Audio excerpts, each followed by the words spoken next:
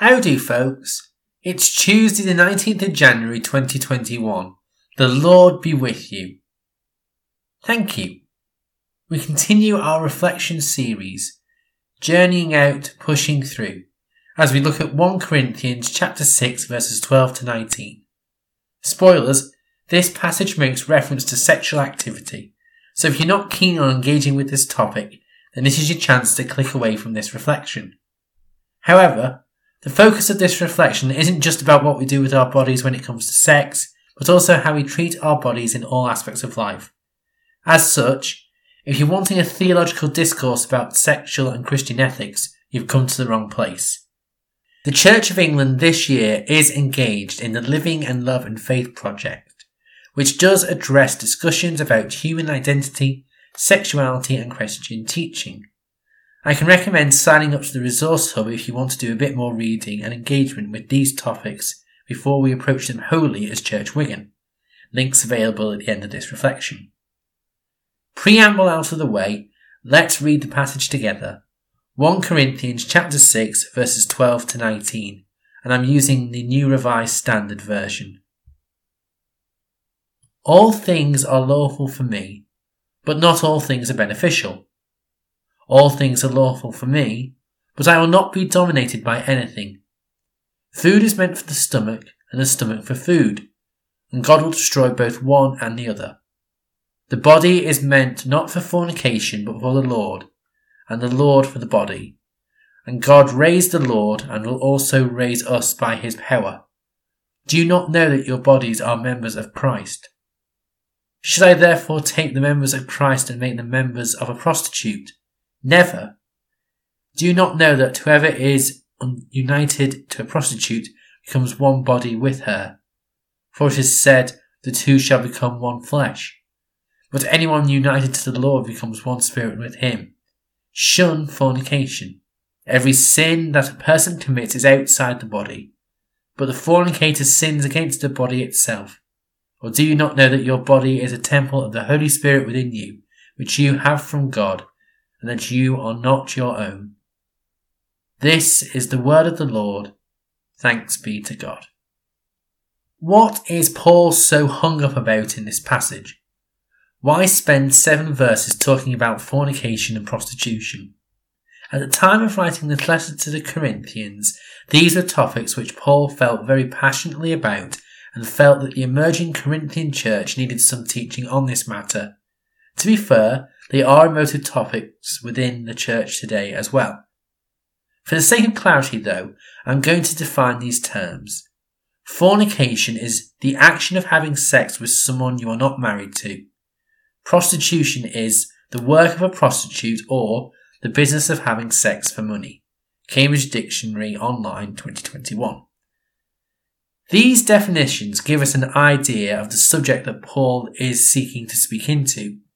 As I said earlier, I'm not going to get into a theological discussion about the way the contemporary church and the world addresses these topics today.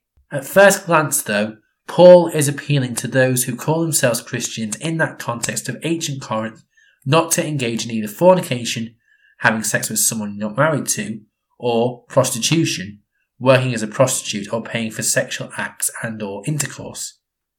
This is probably because Corinth was a cultural melting pot in the ancient world. All sorts of cultures and religions with practices were present in the city, some of which had very questionable practices, such as temple worship which involved sexual acts. This is probably what Paul is speaking against. He is trying to make Christian worship and practice distinct to other religions that the emerging Corinthian church was surrounded by. One of the ways in which these new Christians are distinct is that they are called to worship and live their lives as Jesus would, with the knowledge of the Holy Spirit, one of the parts of the Trinity that lives and dwells with them all the time.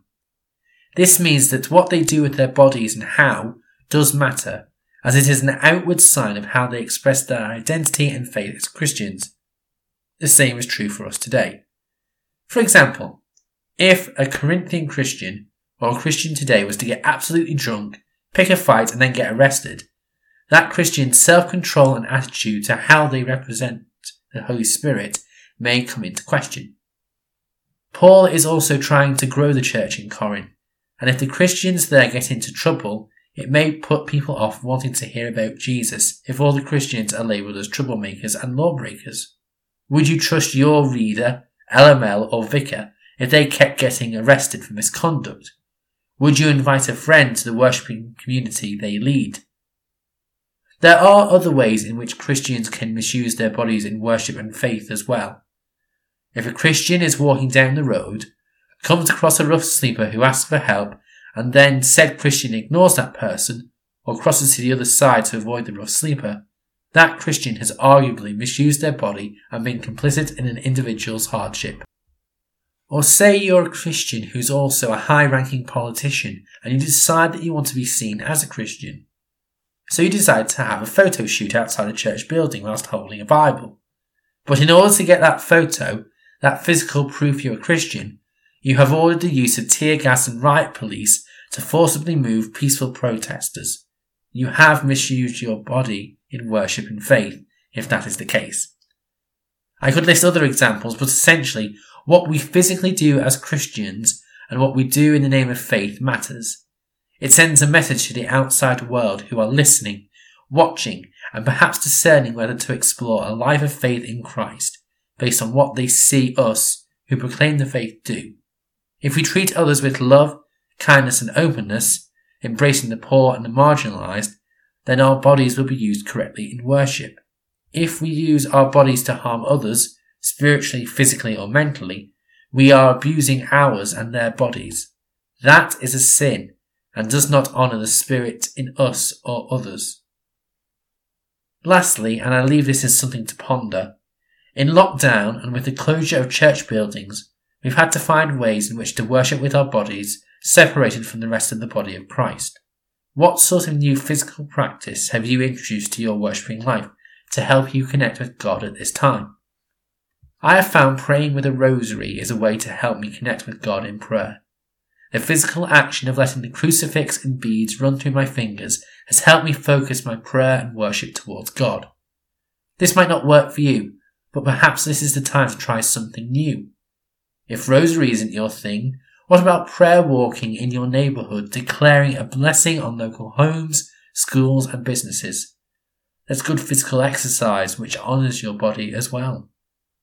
In conclusion, 1 Corinthians chapter 6 verses 12 to 19 is about how we as Christians use our bodies in intimate relationships which include sex.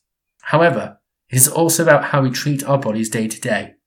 It is also about how our physical actions speak of Christ and show an indwelling of the Holy Spirit, and it's about how we can use our bodies in worship, especially at a time when we may feel cut off and isolated from the rest of the body of Christ. We're going to have a short time of prayer now. Firstly, a short collect from the Service of Wholeness and Healing from Common Worship, and then we'll say the Lord's Prayer together. Let us pray. May Christ bring us wholeness of body, mind and spirit, deliver us from every evil, and give us his peace. Amen. And in whatever form or language gives us the most life, that allows our hearts, minds, souls and bodies to connect with the living God, with Christians all over the world, we pray together. Our Father, which art in heaven, hallowed be thy name. Thy kingdom come, thy will be done, in earth as it is in heaven. Give us this day our daily bread, and forgive us our trespasses, as we forgive them that trespass against us. And lead us not into temptation, but deliver us from evil. For thine is the kingdom, the power and the glory, for ever and ever. Amen. Thank you for taking the time to listen to this reflection, folks. Stay safe and go well.